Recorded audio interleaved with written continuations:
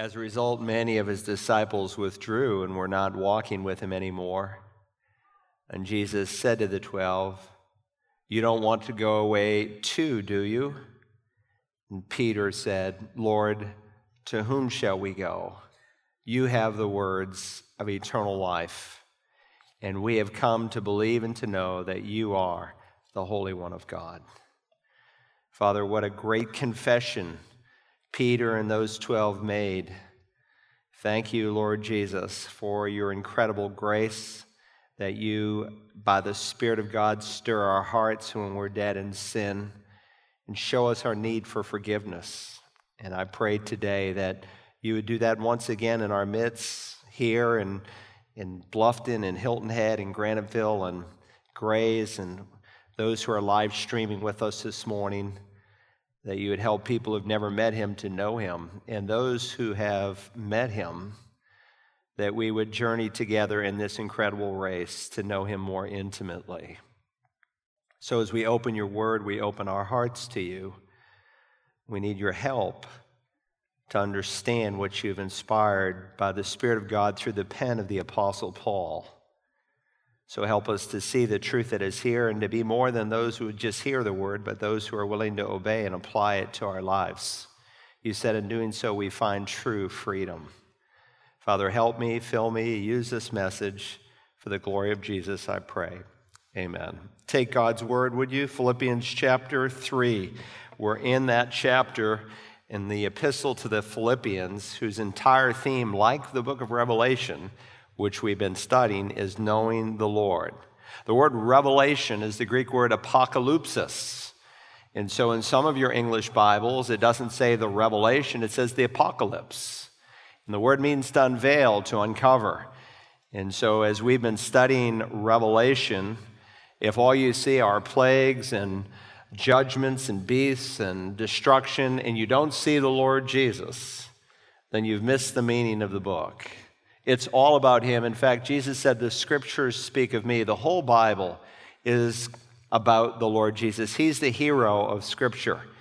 And the revelation, which we'll pick up again in our next session together, is not to conceal, but it's to reveal. It's to help us to get to know Jesus more intimately. And so I thought it would be helpful, because we still have another 3, maybe 4 months left before we finish the Revelation, to hit the pause button and to keep in perspective what we are trying to do as we work through that incredible book called The Revelation of Jesus Christ. Here in Philippians, Paul expresses his earnest desire to know Jesus more intimately. In fact, if you are born again, the Bible teaches that you've received eternal life. Jesus said, "This is eternal life, that they might know you, the only true God, in Christ whom thou hast sent." It's more than just heaven. It's more than just having your name written in the Lamb's Book of Life. Eternal life is a relationship with the living God. And knowing Christ is the theme here of this 3rd chapter, because God did not simply save you from something, but he saved you to someone. He didn't save you just from his wrath. He saved you into a relationship. He wants to deliver us not just from the wrath our sin deserves, but he also wants us to come to know him because of what sin has destroyed. Listen to what the prophet said in the Old Testament concerning the New Testament. "Behold, days are coming, declares the Lord, when I will make a new testament, a new covenant. They will not teach again each man his neighbor and each man his brother, saying, 'Know the Lord.' For they will all know me, from the least of them to the greatest of them, declares the Lord. For I will forgive their iniquity, and their sin I will remember no more." What a promise that God makes. And you hear that cry here in this 3rd chapter. In fact, I want you, as I read our text this morning, to take special note of the little word count. You might want to underline it or to circle it. It's a word that means to evaluate, to assess. And Paul talks about certain things that he counted. And it's important that we assess our values, that we take an inventory this morning, because there are many people who have a set of values, but it's the wrong set. And even some Christian people who have enough of the right values to get them into the kingdom of God, but not really to run the race that God has for you. So I want to begin Philippians chapter 3. We're going to start in verse 1, though our focus will be on verses 4 through 11. Finally, my brethren, rejoice in the Lord. To write the same thing again is no trouble to me. It is a safeguard for you. Beware of the dogs, beware of the evil workers, beware of the false circumcision. For we are the true circumcision who worship in the Spirit of God and glory in Christ Jesus and put no confidence in the flesh. Although I myself have confidence even in the flesh, if anyone has a mind to put confidence in the flesh, I far more. Circumcised the 8th day of the nation of Israel, of the tribe of Benjamin, a Hebrew of Hebrews, as to the law, a Pharisee, as to zeal, a persecutor of the church, as to the righteousness which is in the law, found blameless. But whatever things were gained to me, those things I have counted as loss for the sake of Christ. More than that, I count all things to be lost in view of the surpassing value of knowing Christ Jesus my Lord, for whom I have suffered the loss of all things, and count them but rubbish, so that I may gain Christ, and may be found in him, not having a righteousness of my own derived from the law, but that which is through faith in Christ, the righteousness which comes from God on the basis of faith, that I may know him and the power of his resurrection, in the fellowship of his sufferings, being conformed to his death, in order that I may attain to the resurrection from the dead. Now, let me remind you of the context, picking it up here in verse 1. He begins with the word finally. It tells you there's a change in subject. Finally, my brethren, rejoice in the Lord. To write the same things again is no trouble to me. It's a safeguard for you. If you remember in the chapter that preceded this, Christ is described as the humble servant who left the glory and splendor of heaven and took on our humanity and humbled himself even to the death on a cross. And he gives us an example to follow. Have this attitude in yourself, which was also in Christ Jesus, Paul will write. We're not merely to look out for our own interests, but for the interests of other people. And then he goes and he applies it to the Philippians, and he highlights a few people in that church who were anything but humble. They were filled with arrogance and pride. And in every church, there are members like that. There are prideful church members, and there's some pride in all of us. And God wants to root that out. That's why he commands us not to look out just for our own interest, but for the interests of others. But some of the arrogance and some of the pride came not from true church members, but fake church members, people who were not true believers. So he gives a strong warning in verse 2. Notice, beware of the dogs, beware of the evil workers, beware of the false circumcision. That's a statement that describes Jewish people in the first century. And of course, Judaism was the dominant religion in the first century apart from paganism. And there were many Jews in the world, even today, but across the ancient world in which Paul lived through the diaspora. And most believed that because they were the chosen nation, God had to choose a nation by which he could bring the Savior. And he chose the descendants of Abraham to pull that off. But some assumed that because they were a member of the chosen nation, that they were automatically going to heaven. And to show and to prove that they were members of the chosen nation, the head of the household and all the males in it would be circumcised. Beware of the dogs. You've all seen that sign, beware of the dog. I was on the Easter Blitz last year, and one of the signs, beware of the dog. And believe me, I didn't walk up to the door, especially when it says beware of the wolf. Then you really pull back. What do dogs do? They bite, they bark, they attack sometimes. And here he uses the word for dog, not of a friendly pet. It's a specific Greek word that describes a dangerous animals. And this is the term for dogs that Jews usually applied to Gentiles.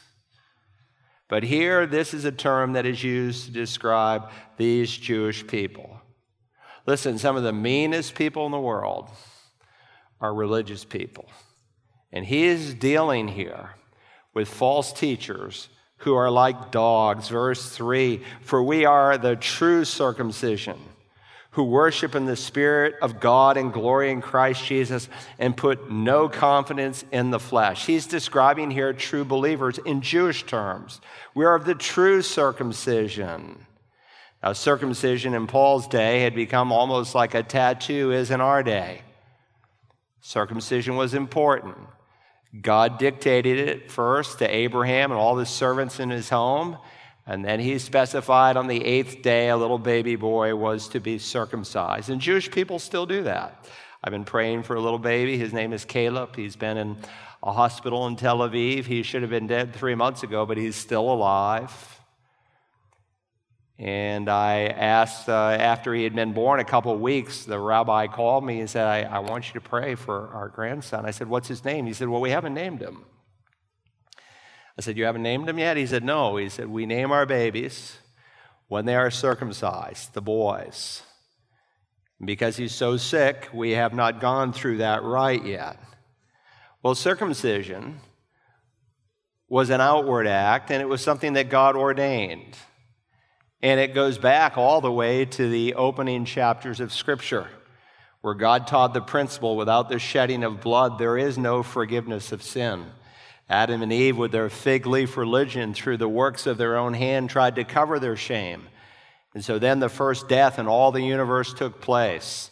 That God slayed innocent animals and he gave them coats of skin to wear. And God taught the principle, without the shedding of blood, there's no forgiveness. And so he received Abel's offering because Abel came on faith.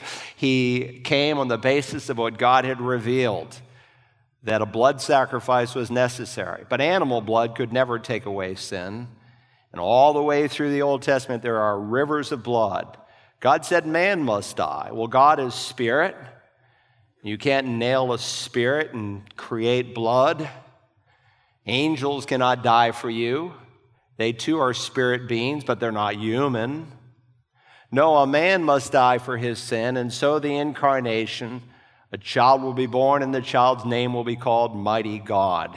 And so God took on our humanity. And through this little mark that you put on a boy 8 days old when he was circumcised, a little bloody rite continued to teach that thing. And Paul says we're of the true circumcision because in the New Testament, there's the external act of circumcision, but in Romans 2, there's the internal circumcision. If you're here today and your heart has never been circumcised and you die that way, you'll never see the inside of the kingdom of God. Jesus said you must be born twice to enter the kingdom of God. We are of the true circumcision who worship in the Spirit of God. Christ said to the woman at the well that those who worship me must worship in spirit and in truth. He wants people to know him, to be born again. God is spirit, and the people who worship God must worship him in spirit and in truth. But these evil dogs, these false teachers, who taught that you needed to be circumcised, they're called Judaizers, to enter God's kingdom. He said, they're not like us. We worship in the Spirit of God, in glory in Christ Jesus. We put no confidence in the flesh. Their mark was external. Paul's mark was internal. And when you're born again, the Bible says you are marked by the Spirit of God. And without that mark, when Christ comes, he'll not take you home. Now, with that backdrop, he gives a biographical sketch, an autobiographical sketch of himself that tells us so much, not just of an unbeliever who needs to meet Christ in salvation, but for the born-again, blood-bought child of God to know him more intimately and more closely. And so notice beginning in verse 4, his description first of what the Apostle Paul once boasted.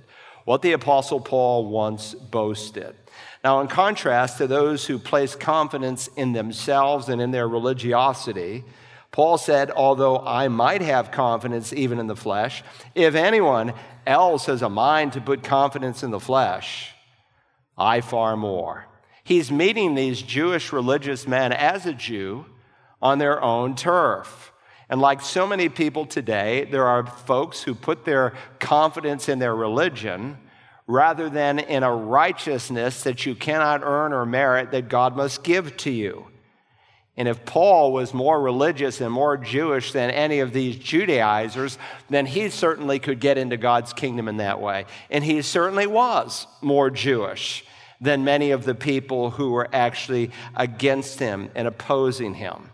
In fact, he said that, by the way, when he says this, I put no confidence in the flesh. You could paraphrase it, I put no confidence in circumcision, but I think he broadens it much more than that, as we'll see in the verses that follow. Not just in this outward act, but any act that one might perform to have a right standing with God. And of course, there was a change that took place in Paul's life. There was an event on a road that led to Damascus, north of Jerusalem, and there on the Damascus road, Paul had the gospel revealed to him that his righteousness was like a filthy rag, that he needed a righteousness that comes from God. I was down on Ladies Island one night and sharing the gospel with a man. He said, I got to stop you, Pastor Carl. He said, how good must one be to go to heaven? I mean, how good do you have to be? I said, perfect. He said, then I'm not going to make it. I said, we've all sinned. We all fall short of the glory of God. Man's righteousness falls short of the needed righteousness to enter the kingdom of God. And righteousness is one of those things like perfection or wholeness that loses its meaning and definition when you try to divide it. You can't be half perfect. To be half perfect is to be imperfect. You can't have a whole half of an orange, because either you have a whole orange or half an orange, but you can't have a whole half. And you either have a complete righteousness by which God deems you as holy, or you have no righteousness at all. It's kind of like a boat chained up to a dock, series of links in that chain. You only need to break one link for the boat to float down the river. Now, you can break every link and it will float down the river, but you only need to break one. And sometimes we look at people who seemingly have broken every link of the law. We call them murderers and criminals and reprobates and depraved. And next to them, we think we're fine because we've only broken one link. But James reminds us, for whoever keeps the whole law and yet stumbles in one point has become guilty of all. And if that boat is headed towards the waterfall, it doesn't matter if you've broken every link or just one link, you're headed for the same destruction and the same disaster. So as a fallen man, Paul was the best of them. So notice how he describes himself, beginning here in verse 5, circumcised the 8th day.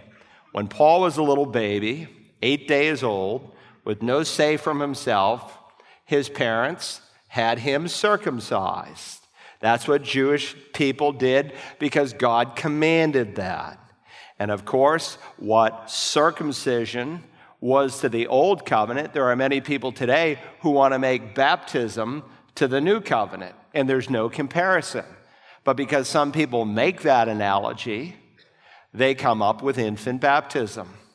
When you read the Bible, you will be hard-pressed to find a single verse where an infant is ever baptized. Now, they may sprinkle a little water on them, but there's a word for sprinkling, ratizo, never used in reference to the ordinance of baptism. I mean, it's an oxymoron to take a little baby and sprinkle the child with water and call it baptism, because the word baptizo literally means to immerse, to submerge, to put under. And it's only immersion that pictures death, burial, and resurrection. But nonetheless, because some make circumcision analogous to baptism, here's their rationale. And they would say this is their best argument for infant baptism. Historically, you have to go to the late 3rd century to find the first record of infant baptism. There was a reason the early church didn't practice infant baptism. But nonetheless, they would say, well, just because you can't find it didn't mean they didn't do it. Well, our authority is not what history has recorded, though it may affirm what God has said. Our authority ultimately is the Scripture.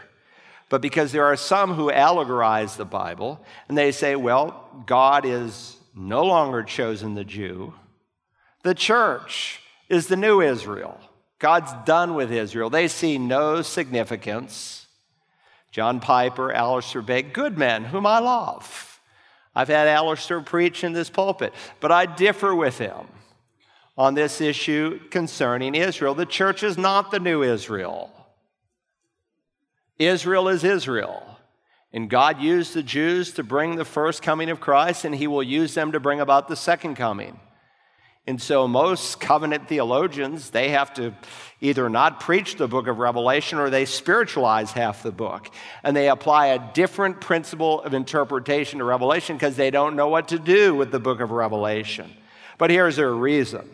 They say, well, obviously it was adult men, as recorded in Genesis, who were the first generation of men to be circumcised. And after that, God specifically said children on the 8th day. They come into the record of Acts, and they say, well, obviously every record is believers, the first generation being those who are able to understand the gospel, though some try to read household baptism to include infants. There are 5 household baptisms in the New Testament. In 4 of them, it specifically says that everyone in the house specifically believed, something the little baby can't do. But babies are not accountable. There comes a point of accountability, and I say point, not age. The Bible doesn't speak of an age of accountability. I think it's different for different children. If God said, well, the age of accountability is 12, some parents wouldn't get serious with their children until they're 11. But if a little child dies, as Scripture is clear through illustrations Christ gave, through 2 Samuel, Jonah, and other places, that little child goes to heaven. But a child reaches a point in their life where they are fully accountable. And when we reach that point, the Bible can describe us by nature as a child of wrath. Now that's pretty serious. By nature, a child of wrath. That's how God describes us in Ephesians 2 in our pre-conversion state. That's why Jesus, who is incarnate love, said the one who believes in the Son has life. The one who does not believe, the wrath of God abides on him. So they say, well, this first generation adults, then little children, and so now they apply it to baptism. First generation believers, but now we need to baptize our little babies in covenant with God. The problem with that is when a Jew was circumcised, it brought him into a theocracy, but not necessarily into conversion. Many Jews are recorded in the Old Testament, in the Tanakh, of dying and going straight to hell. And they had all had circumcision, and they were a member of God's covenant people. Jesus had to deal with such people. He said, if you were children of Abraham, you would show that you were converted. You would do the deeds of Abraham, but you don't have the faith of Abraham. So circumcision in no way saved a person, not to mention it was only done for little boys, where baptism is done for male and female, and God never specifically commands infants to be baptized as he did little babies. So to make that comparison is just really rather silly, and you're trying to take a theological tradition or system and impose it upon the Word of God. Let's read further. Circumcised on the 8th day of the nation of Israel. Paul was a Jew. That is, there's 2 kinds of Jews in Scripture. There are some who are Gentiles who become Jew. You say, how can a Gentile become a Jew?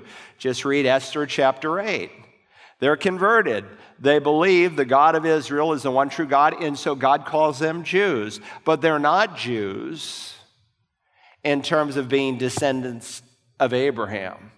And so Paul is saying, look, I'm not just a Jew religiously, like those in the book of Esther. I am a Jew nationally, ethically. I am a true descendant of Abraham. I have Jewish parents. We lived in Texas for 5 years, and very often we were just there a few weeks ago, and I saw on the back of a number of pickup trucks, native Texan. And I'll tell you, Texans are proud to be Texans. I love the spirit they have in that state. But then I saw another sticker they're still putting on the back of their trucks, and I'll tell you, there's more pickup trucks in Texas than any other place I've been in America. And one said, I got here, meaning to Texas, as quick as I could. In other words, it's one thing to be a native Texan, but you might as well at least get to Texas and live here if you're not a native Texan. Paul is saying, look, I'm not just a Jew religiously. I was born a Jew, look further, of the nation of Israel, of the tribe of Benjamin. To be of the tribe of Benjamin was to be of a great tribe. Benjamin produced the first king for Israel.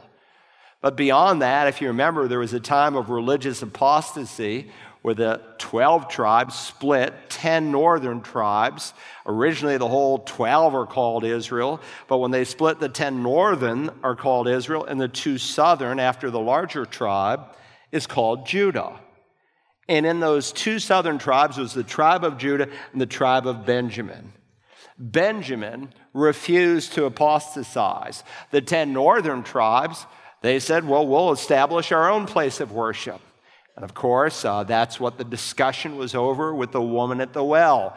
Where do we worship, on this mountain or in Jerusalem? And of course, God had specifically said in Leviticus 17, there's only one place and one altar on the world where you must worship me. Benjamin did not defy that. He did what God said and refused to go with the 10 northern tribes. Look further.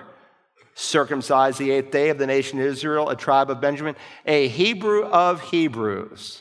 Paul is now moving from the traits which he inherited to those traits which he earned.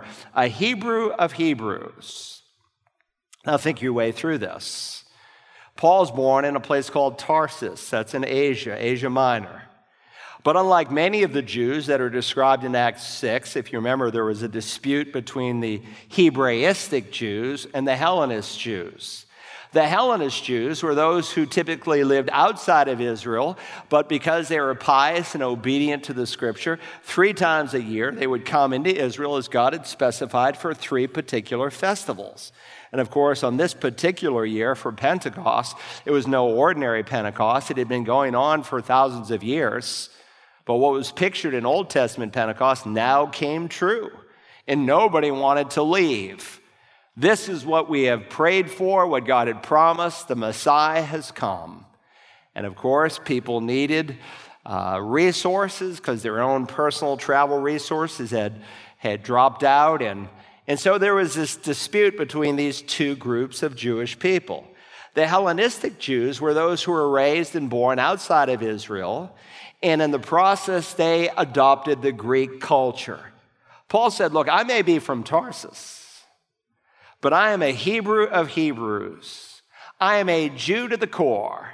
I haven't adopted the Hellenistic practices and cultural expressions. I am a Jew's Jew. Look further, as to the law, a Pharisee. He was not a Sadducee. There are several groups of religious men. There are the Sadducees, who were Sadducee because they denied the resurrection, they denied the afterlife, they denied angels. Whereas Pharisees, it means literally a separated one. And this was a group of men who rose up during the intertestament period between Malachi and Matthew, that 400-year time frame. And the Pharisees believed every word of Tanakh of the Old Testament. They believed it was entirely inspired. The problem with the Pharisees is they took a lot of their traditions and they applied it to the law and they made them equal with the law. And so Jesus had to continually tear apart their traditions and show how they were not true and consistent with what God had actually revealed in Scripture. But he's saying, look, as to the law, I'm a Pharisee. I'm not some liberal. I'm not one who denies the authority of Scripture like many in our day do. I am one who believes in every word. And as a Pharisee, he would have fasted regularly. He would have prayed 3 times a day. He would have given a tithe of all that he had. Then he says, verse 6, as to zeal, a persecutor of the church. I'm not just a Pharisee. I'm a zealous Pharisee. I have so much zeal, I am willing to persecute those whom Paul thought were in a false, evil way. They called themselves Christians. Paul didn't just persecute Christians. He murdered Christians. He participated under his leadership as a Pharisee of Pharisees in having God's people executed. And of course, the very first Christian martyr in all the Bible, Paul's responsible for as he executes Stephen. And the Holy Spirit, of course, inspires Luke to describe Paul as one who is ravaging the church And Paul, in his own words before King Agrippa, said this, "And as I punished them often," speaking of Christians, Jewish Christians, in all the synagogues, "I tried to force them to blaspheme. And being furiously enraged at them, I kept pursuing them even to foreign cities." Why did he want them to blaspheme? So he could kill them, so he could soothe a guilty conscience and have a justification for the murder of more of these Jewish Christians. Would the Judaizers take pride in their religious zeal? Absolutely. Did they seek to persecute Christians? Just read the book of Acts. Paul says, "Been there, done that, and better than any of you." Religion can be very hateful, very, very mean. I heard about a little boy, and he ran into the living room holding a mouse, waving. He said, "Mama, look what I did. I took a broomstick and I beat him, and then I ran over him with my bicycle, and then I stomped all over him. Look at him." And then he noticed the preacher sitting there, and he said, "And then the Lord called him home to be with Jesus." Religious, but mean. As the zeal of persecutor of the church is to righteousness which is in the law, notice, found blameless, not sinless. That would deny basic Jewish theology, but blameless.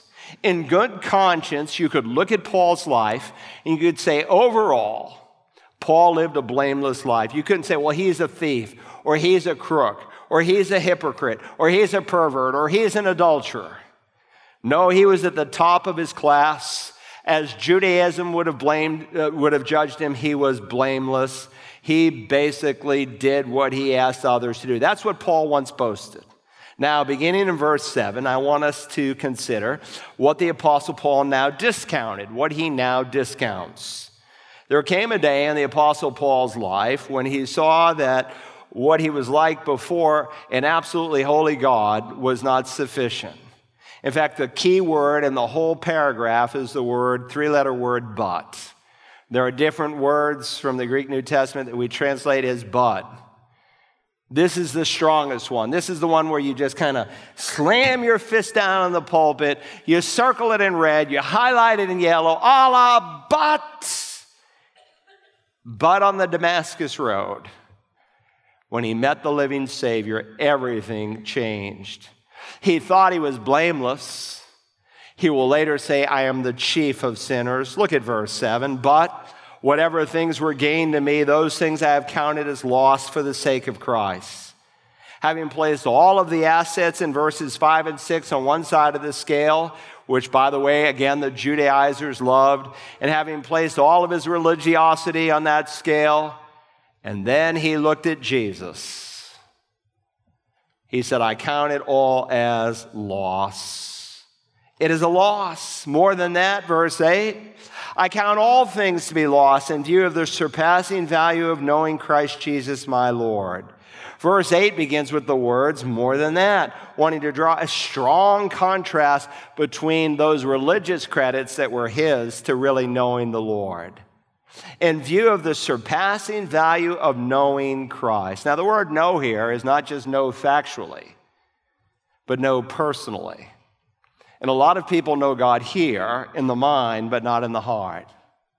And there are many people that Jesus describes in Matthew 7 who could recite the Apostles' Creed and say that they believe every word of it, and Jesus will say to them in the end, "I never knew you, depart from me."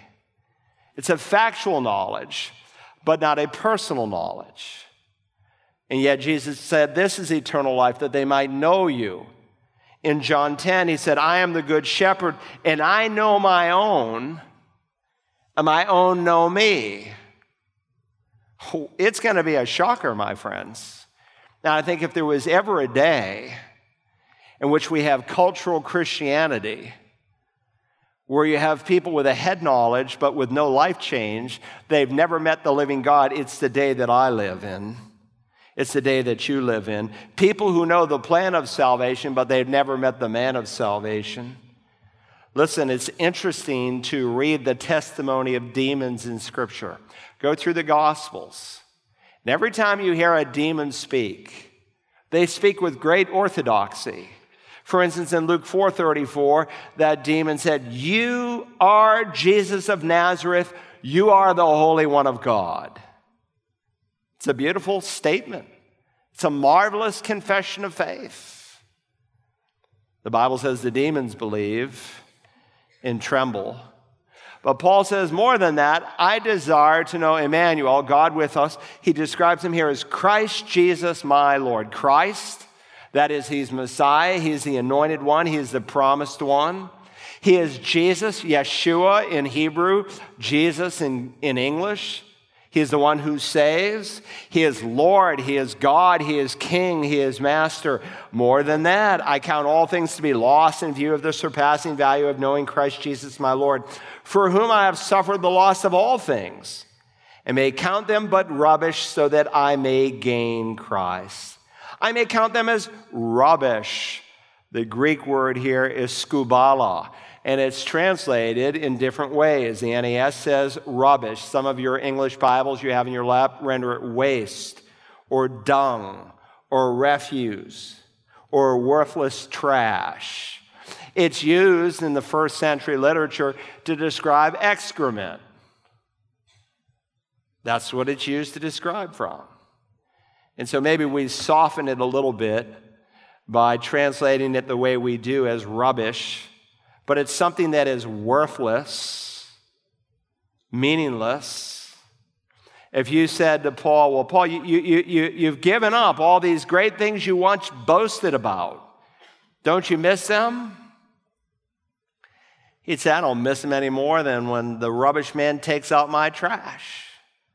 It's stuff I don't want. What loss is there? I don't weep over my trash when the garbage man takes it away. I haven't given up anything. I count all those things that men say are pluses as mere dung in comparison to knowing Christ Jesus my Lord. That brings us to the third point. You still with me? He speaks of what he had in terms of what he once boasted. He speaks of what he discounted in terms of what he now discounted. And third, finally, what he desired, what the Apostle Paul desperately wanted. And so now in verses 9 through 11, Paul speaks of four of the deepest desires of his heart as it relates first to justification and then to sanctification. And we'll explain those words if that's new to you. Look, if you will, now in verse 9 as it unfolds. It may be found in him, in Jesus, not having a righteousness of my own derived from the law, but that which is through faith in Christ, the righteousness which comes from God on the basis of faith. Now, verse 8 ends with a subordinate clause here, that I may gain Christ. And verse 9 begins with that little three-letter word, kai, and. And so verse 9 is really giving us a further explanation of what specifically it means to gain Christ. Paul is looking to a future time when he will stand before God's tribunal, trusting solely on the merits of Christ's righteousness that was imputed to his account. He wants to be found in him in the sphere of blessings with Christ's righteousness. And God forbid that you be found any other way. You are either this morning in Christ or you are outside of Christ. You're either lost or saved. You're either in the kingdom of God or you are still in the kingdom of the evil one. You say, well, how precisely can I know where I stand?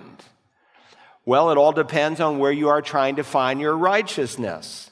Paul wants to be identified with Jesus. Look again in verse 9. It may be found in Jesus, not having a righteousness of my own, derived from the law. You could say derived by human effort. You ask a lot of folks, why should God let you into heaven? They begin to rattle off things they've done. But that which is through faith in Christ, the righteousness that is not earned, but comes from God on the basis of faith. And I hope that you do not want to appear before an absolutely holy God in your righteousness, because if you do, you will regret it for all of eternity.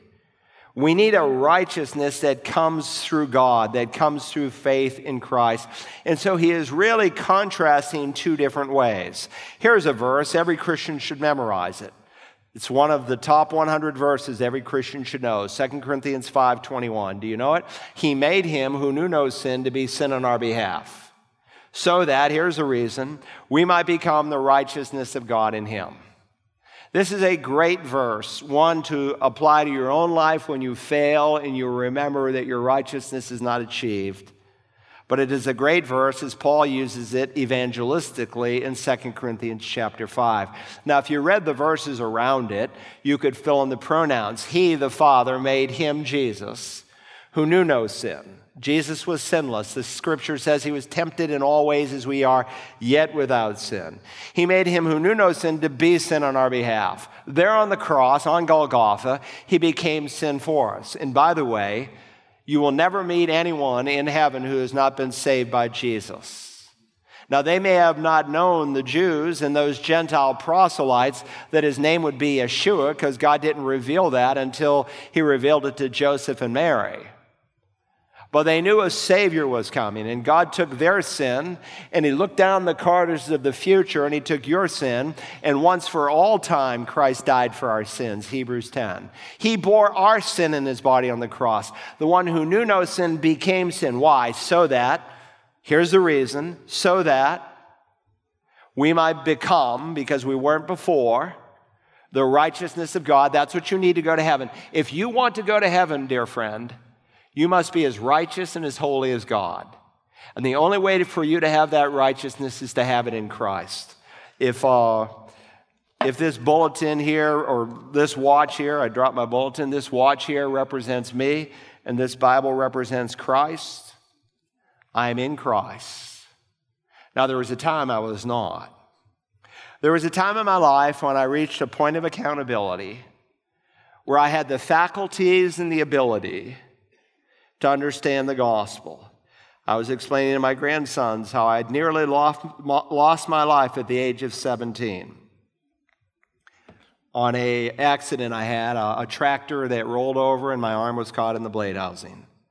And had my dad not been there to make a tourniquet, I would have bled out in a matter of minutes. And I told my grandsons, if I had died, I would have went to hell. Because I was way past an age of accountability. Way past. Listen, I don't care if you're 12 or 90-12 or 92 or 112 or whatever it is. Listen, my friend, if you are outside of Christ, you will die without him. And you'll go to a place where God doesn't want anyone to go. Hell was never designed for man. It was designed for the devil and his angels. So when you're in Christ, when you trust Christ, he's going to affirm this in a moment, the death, burial, and the resurrection, then God the Holy Spirit comes to live inside of you. He cannot live inside of you when you're in your unrighteousness. The Bible says our righteousness is as filthy rags. It doesn't say our bad deeds are like filthy rags. He uses a word that describes the best of deeds. The best of your deeds, your righteousnesses are as filthy rags because every good deed you've done has been contaminated by sin.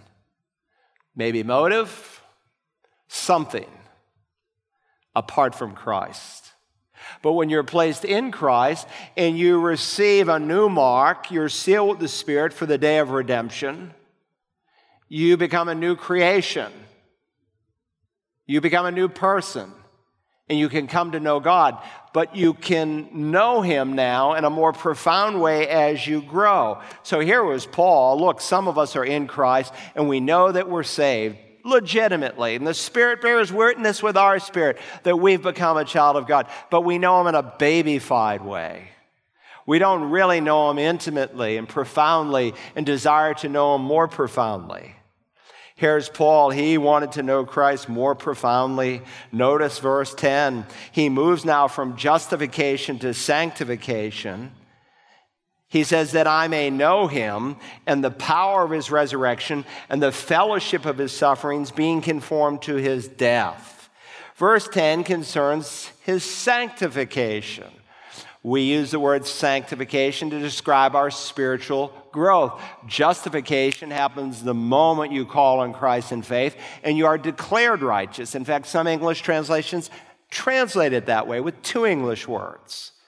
It doesn't say you become righteous. You're declared righteous. God imputes to your account a righteousness that you cannot earn or achieve. Sanctification is becoming in your experience what God has declared you to be, that I may know him in a more intimate way.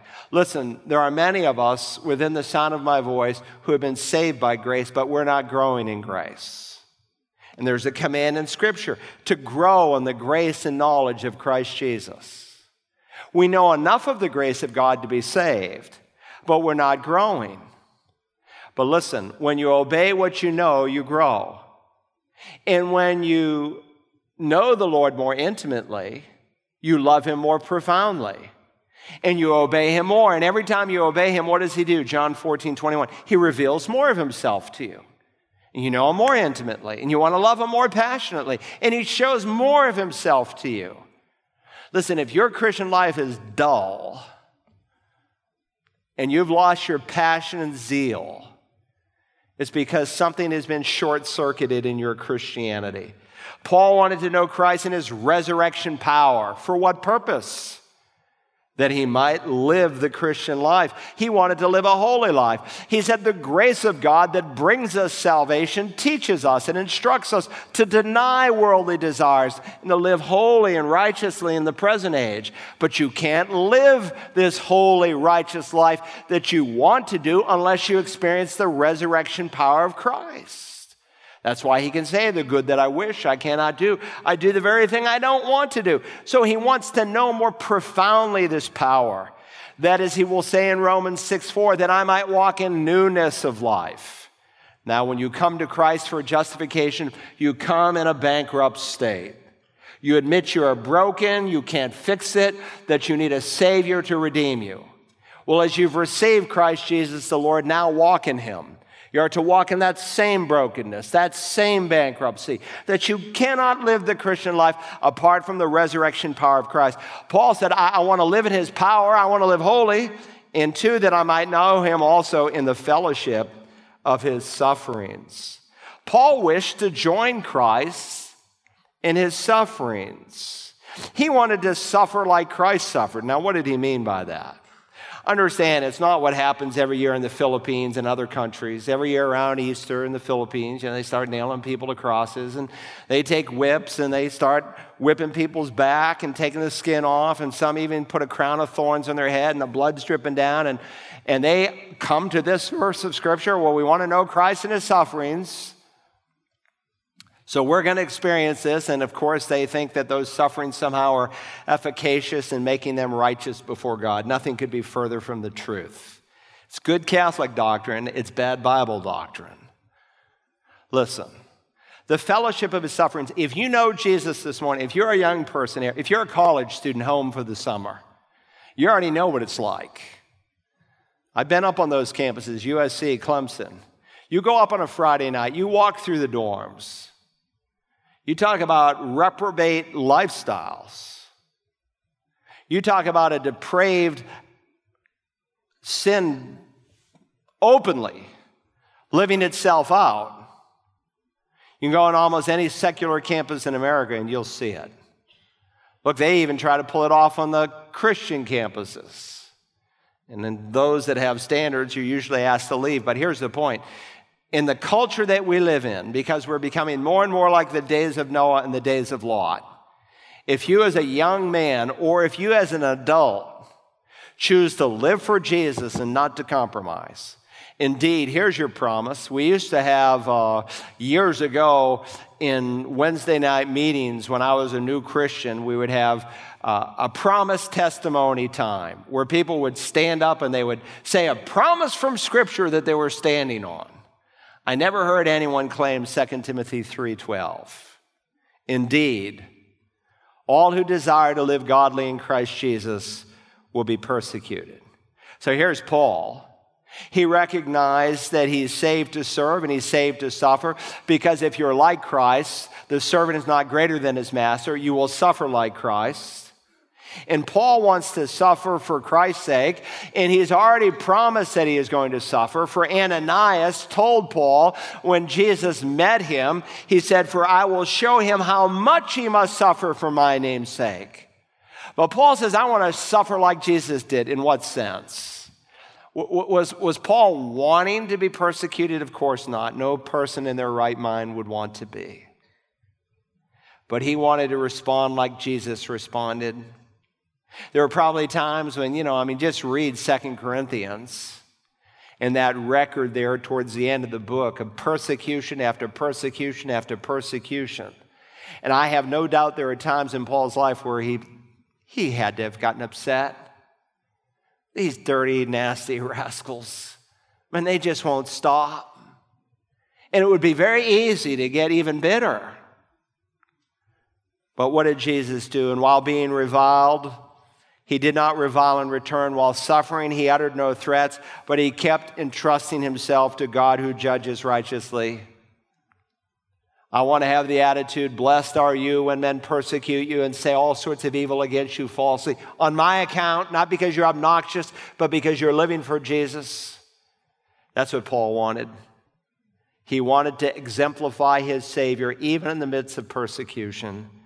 Look at verse 11. He concludes, in order that I may obtain to the resurrection from the dead. Actually, if you look in the margin of the New American Standard, it gives you the literal rendering, which I think here is more helpful. If somehow to attain to the resurrection from the dead. Now, some read verse 11 and it sounds too iffy, like Paul is a little uncertain of his future and his eternal security. Well, that can't be true, because Paul hammered home the doctrine of eternal security more clearly and more profoundly and more in a detailed way than any other writer of the New Testament. Even in this epistle, he says, for me to live is Christ, to die is gain. He said, I'm between a rock and a hard place. I don't know what would be better, for me to stay on in this earthly body and to serve you. It would be far better for me to depart and to be with Jesus. He had no doubt he was going to heaven. He says in 1:6 of Philippians, for I'm confident of this very thing, that he who began a good work in me will perfect it until the day of Christ Jesus. So what does he mean here where he says, if somehow to obtain from the resurrection from the dead? Well, it's an important phrase, and people have interpreted this in different ways. Some say, well, this is just an expression of Paul's humility. It's not an expression of doubt, but just humility, the kind of humility expressed in verses 8 through 10. Well, I suppose that's possible, but it's still difficult to account for his iffiness. Others have suggested, well, this iffiness is in reference to timing. Because in chapter 1, if you know it, Paul thought, I'm going to die. But then it seems like the chain rattles there on the floor, and he thinks, well, maybe I'm not going to die yet. Somehow, not sure when, but somehow, God's going to raise me up. And they say that the iffiness is in reference to timing. Others would say, well, no, he has it settled in his mind. He's not going to die next week. But it's an iffiness in reference to means, that somehow, whatever means God chooses to use, he is going to allow me to experience the resurrection from the dead. And at least those interpretations are consistent. Sometimes you don't always know what a passage means, but you can know what it doesn't mean. And when you come to a text that is unclear, a good principle is you interpret what is unclear in light of what is very clear. And he's already affirmed the eternal security of the believer, even within this short epistle. But it's interesting the word that he uses, and the preciseness comes out here in the NASB. It doesn't say, as in some translations, the resurrection of the dead. What some translations do is they paraphrase a little bit. And they do that to make it a little bit more readable. But sometimes to make it more readable, you lose the literalness. The NASB says resurrection from the dead. And the Bible makes a distinction between those who will be resurrection from the dead and the resurrection of the dead. In fact, you see the word resurrection in verse 10, and you'll see it again appears in verse 11. It's actually two different words. There's the verb anastasos. We get our word, and then the word anastasis when it's in noun form. A little girl was in the church, and I saw her name tag as Anastasius. I said, oh, that's a beautiful name. I said, do you know what that means? She said, no. I said, it means resurrection. Your parents, I don't know if they were Christians, but That's a beautiful name. It means, it's the Greek word, comes directly from the Greek, right into English. Well, it's verb form here, but the verb for resurrection in verse 10 is different from the verb for resurrection in verse 11. There's a difference in two letters, ek. See those signs there? Exit. Ek. It's the Greek word that means out of. Paul is talking about the resurrection out of the dead, the out of resurrection. And he describes it in two key critical passages in the New Testament, in 1 Thessalonians 4 and in 1 Corinthians chapter 15. It's a reference to the rapture. Paul was hoping that he would be a part of the out of resurrection from the dead, because when the rapture happens, all the people who are left behind are spiritually dead people, and he'll be brought out of it. Now, Paul assumed that he might be a part of the rapture. Listen to the pronoun that he uses in 1 Thessalonians 4:17. Then we who are alive and remain shall be caught up, the word harpazo, rapto in Latin, so we have the word rapture in English. Call it what you want. We who are alive and remain shall be caught up together with them in the clouds to meet the Lord in the air, and thus we shall always be with the Lord. Paul lived with the expectation that he could be a part of that final generation that would not see physical death, but in a moment, in the twinkling of an eye, we shall not all sleep, will not all die, we shall be changed. This perishable will put on the imperishable. He believed that he might see the rapture in his lifetime. Question, was he right to expect and to think about the rapture? Absolutely. Now, there are liberal theologians like William Barclay, and why Christians sell his books in Christian bookstores and read his books is beyond me, because he denies so many of the miracles in the Bible in his commentary. So that's a commercial not to buy books by William Barclay. He's dead now. He knows better, but nonetheless, he said Paul was wrong. He said Paul thought he was going to see the rapture. No, he was right to expect the rapture, because the Bible tells us we are to be looking and longing and waiting, looking for, listen to this, Titus 2, looking for the blessed hope. That's the rapture in the context. Looking for the blessed hope and the appearing of the glory of our great God and Savior, Christ Jesus. We are to long, we are to look for phase 1 of the second coming. Phase 2 is not in the air, it's to the earth. Phase 1, the rapture of Christ's return, no prophecies have ever needed to be fulfilled. It could have happened in the first century, it could have happened a week after Pentecost, and then all the remaining prophecies would be fulfilled in the 7+ years that would follow. But it didn't, and we're still waiting. But what is amazing is that the generation of Christians who are alive are seeing prophecies fulfilled in this day that have never been fulfilled in nearly 2,000 years. And that tells you that the rapture that precedes the second coming is that much closer. Paul said, look, I would love to be a part of that generation, the out of resurrection from the dead generation, who are taken off the earth from this generation of dead people and into heaven. Now, how are we going to apply this to our lives this morning? Let me make 3 applications. One, it might be helpful to ask and answer for yourself, are you satisfied where you are in your spiritual growth? You know, sometimes it's helpful to write these things down. We don't want to be those who just hear the word and not respond and obey. And sometimes, you know, you go home and tomorrow you won't even remember. What? I don't know. Was he in Revelation yesterday? I forgot, honey. What was he in? We don't even remember the sermon. And we've become like those who hear the word and we don't seek to apply it. It's a question I have to ask myself, and I hope you'll ask yourself.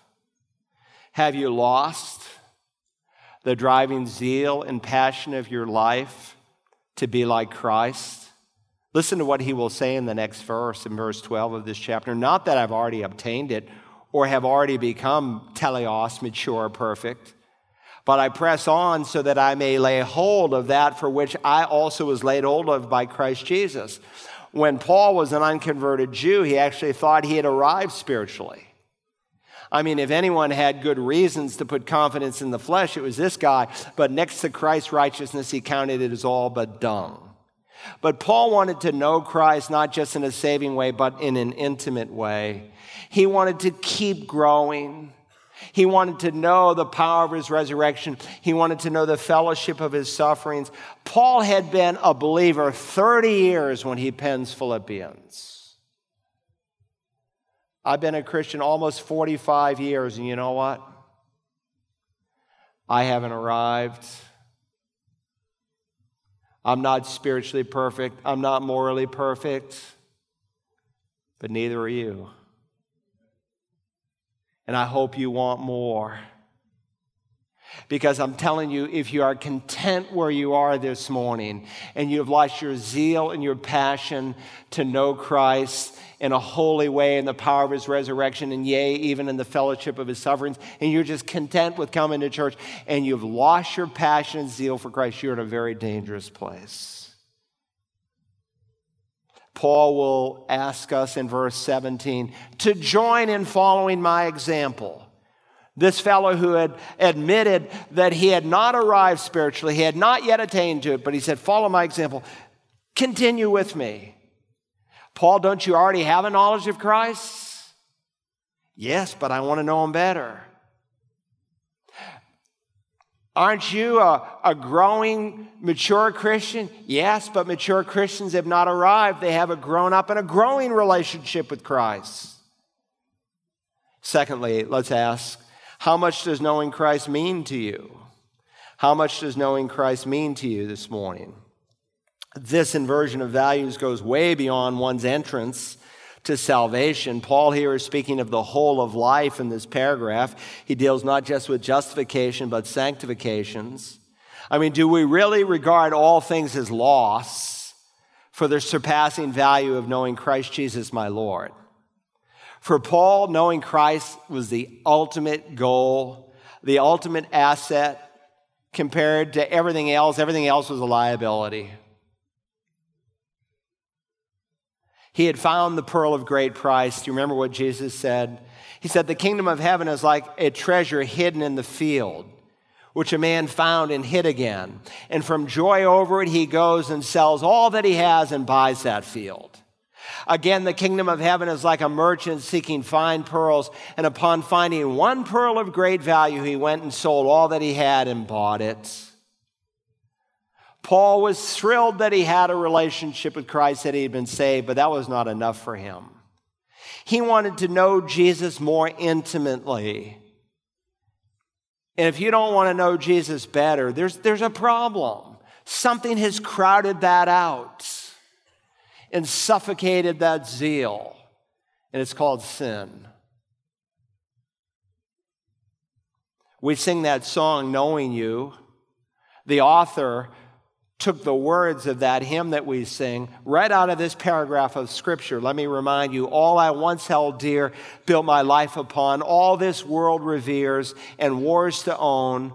All I once thought gain, I have counted loss, spent and worthless now compared to this.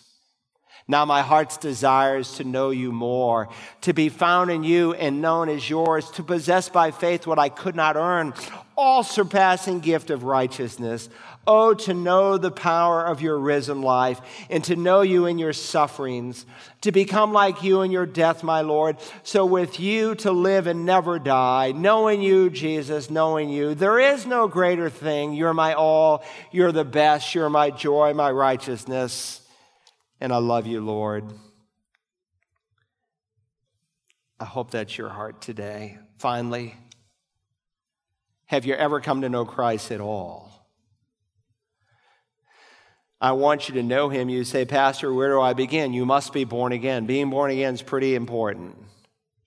Jesus said, unless you are born again, everyone in this room can tell me your birthday. You need to have 2 birthdays. So unless you're born again, Jesus said, you'll not see, you'll not comprehend spiritual things.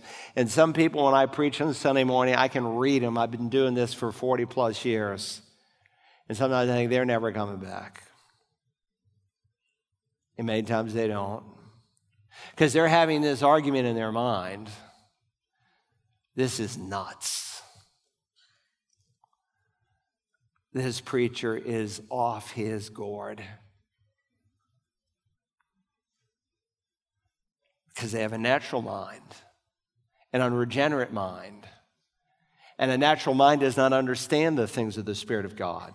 You cannot see the kingdom of God. Jesus said you will not enter the kingdom of God. You will never see the inside of heaven unless you are born twice. That's why Paul can write, it is a trustworthy statement. It deserves your full acceptance. Christ Jesus came into the world to save sinners, of whom I am foremost of all. There must be a point in your life where you own your sin. The Bible calls it repentance, and Jesus said, unless you repent, you likewise will perish. You need to change your mind. You need to be willing to say your sin is what keeps you from God. It's evil. It needs to be forgiven and changed.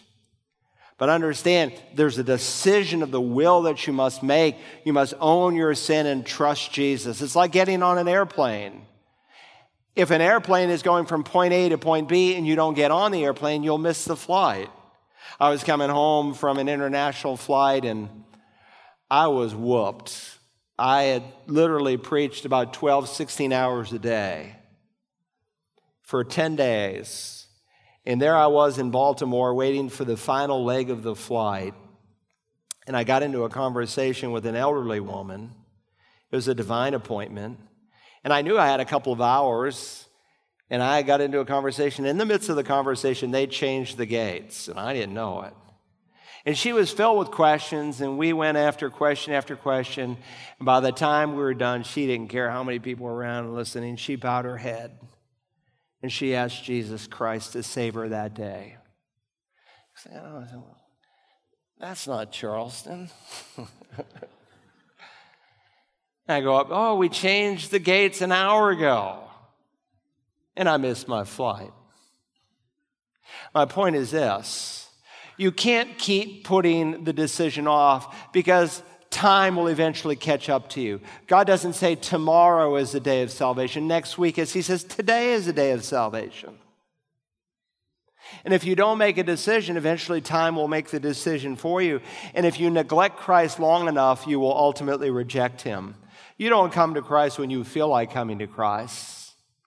No one can come to the Father unless the Father draws him. He stirs your heart.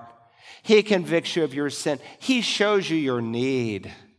And when he does, you would be so wise to respond, because tomorrow may be forever too late. Now, our Father, thank you for your word, a lamp unto our feet and a light to our path.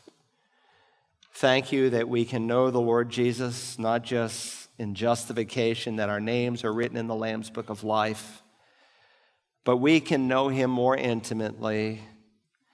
You said, Lord Jesus, he who has my commandments and keeps them, he it is who loves me, and he who loves me, my Father and myself, will disclose ourselves to that person. Thank you for the joy and the incredible adventure of walking with you and knowing you more closely. May the allurements of this world never keep us from that. And if they have been, may we claim 1 John 1:9 this morning, that when we confess our sins, you are both faithful and righteous to forgive us and to cleanse us. Help someone here, Father, who does not know whether or not they have been given Christ's righteousness. Help them with Paul to count all their achievements as but dung. For you said we are saved by grace and not by works. It is the gift of God, not as a result of works, so that no one can boast. You said the free gift of God is eternal life. Thank you, Lord Jesus. Like with any gift, someone else has paid it, and you paid for it with your rich blood. That if we would be humble enough, be a 10 or 80, to say, Lord Jesus, save me. Spirit of God, help someone today to say, Lord Jesus, save me. We love you, our Father. May we be good stewards of the gospel, even in the week that is in front of us. May we care for the souls of men and women and boys and girls as someone did for ours. We ask it in Jesus' holy name. Amen.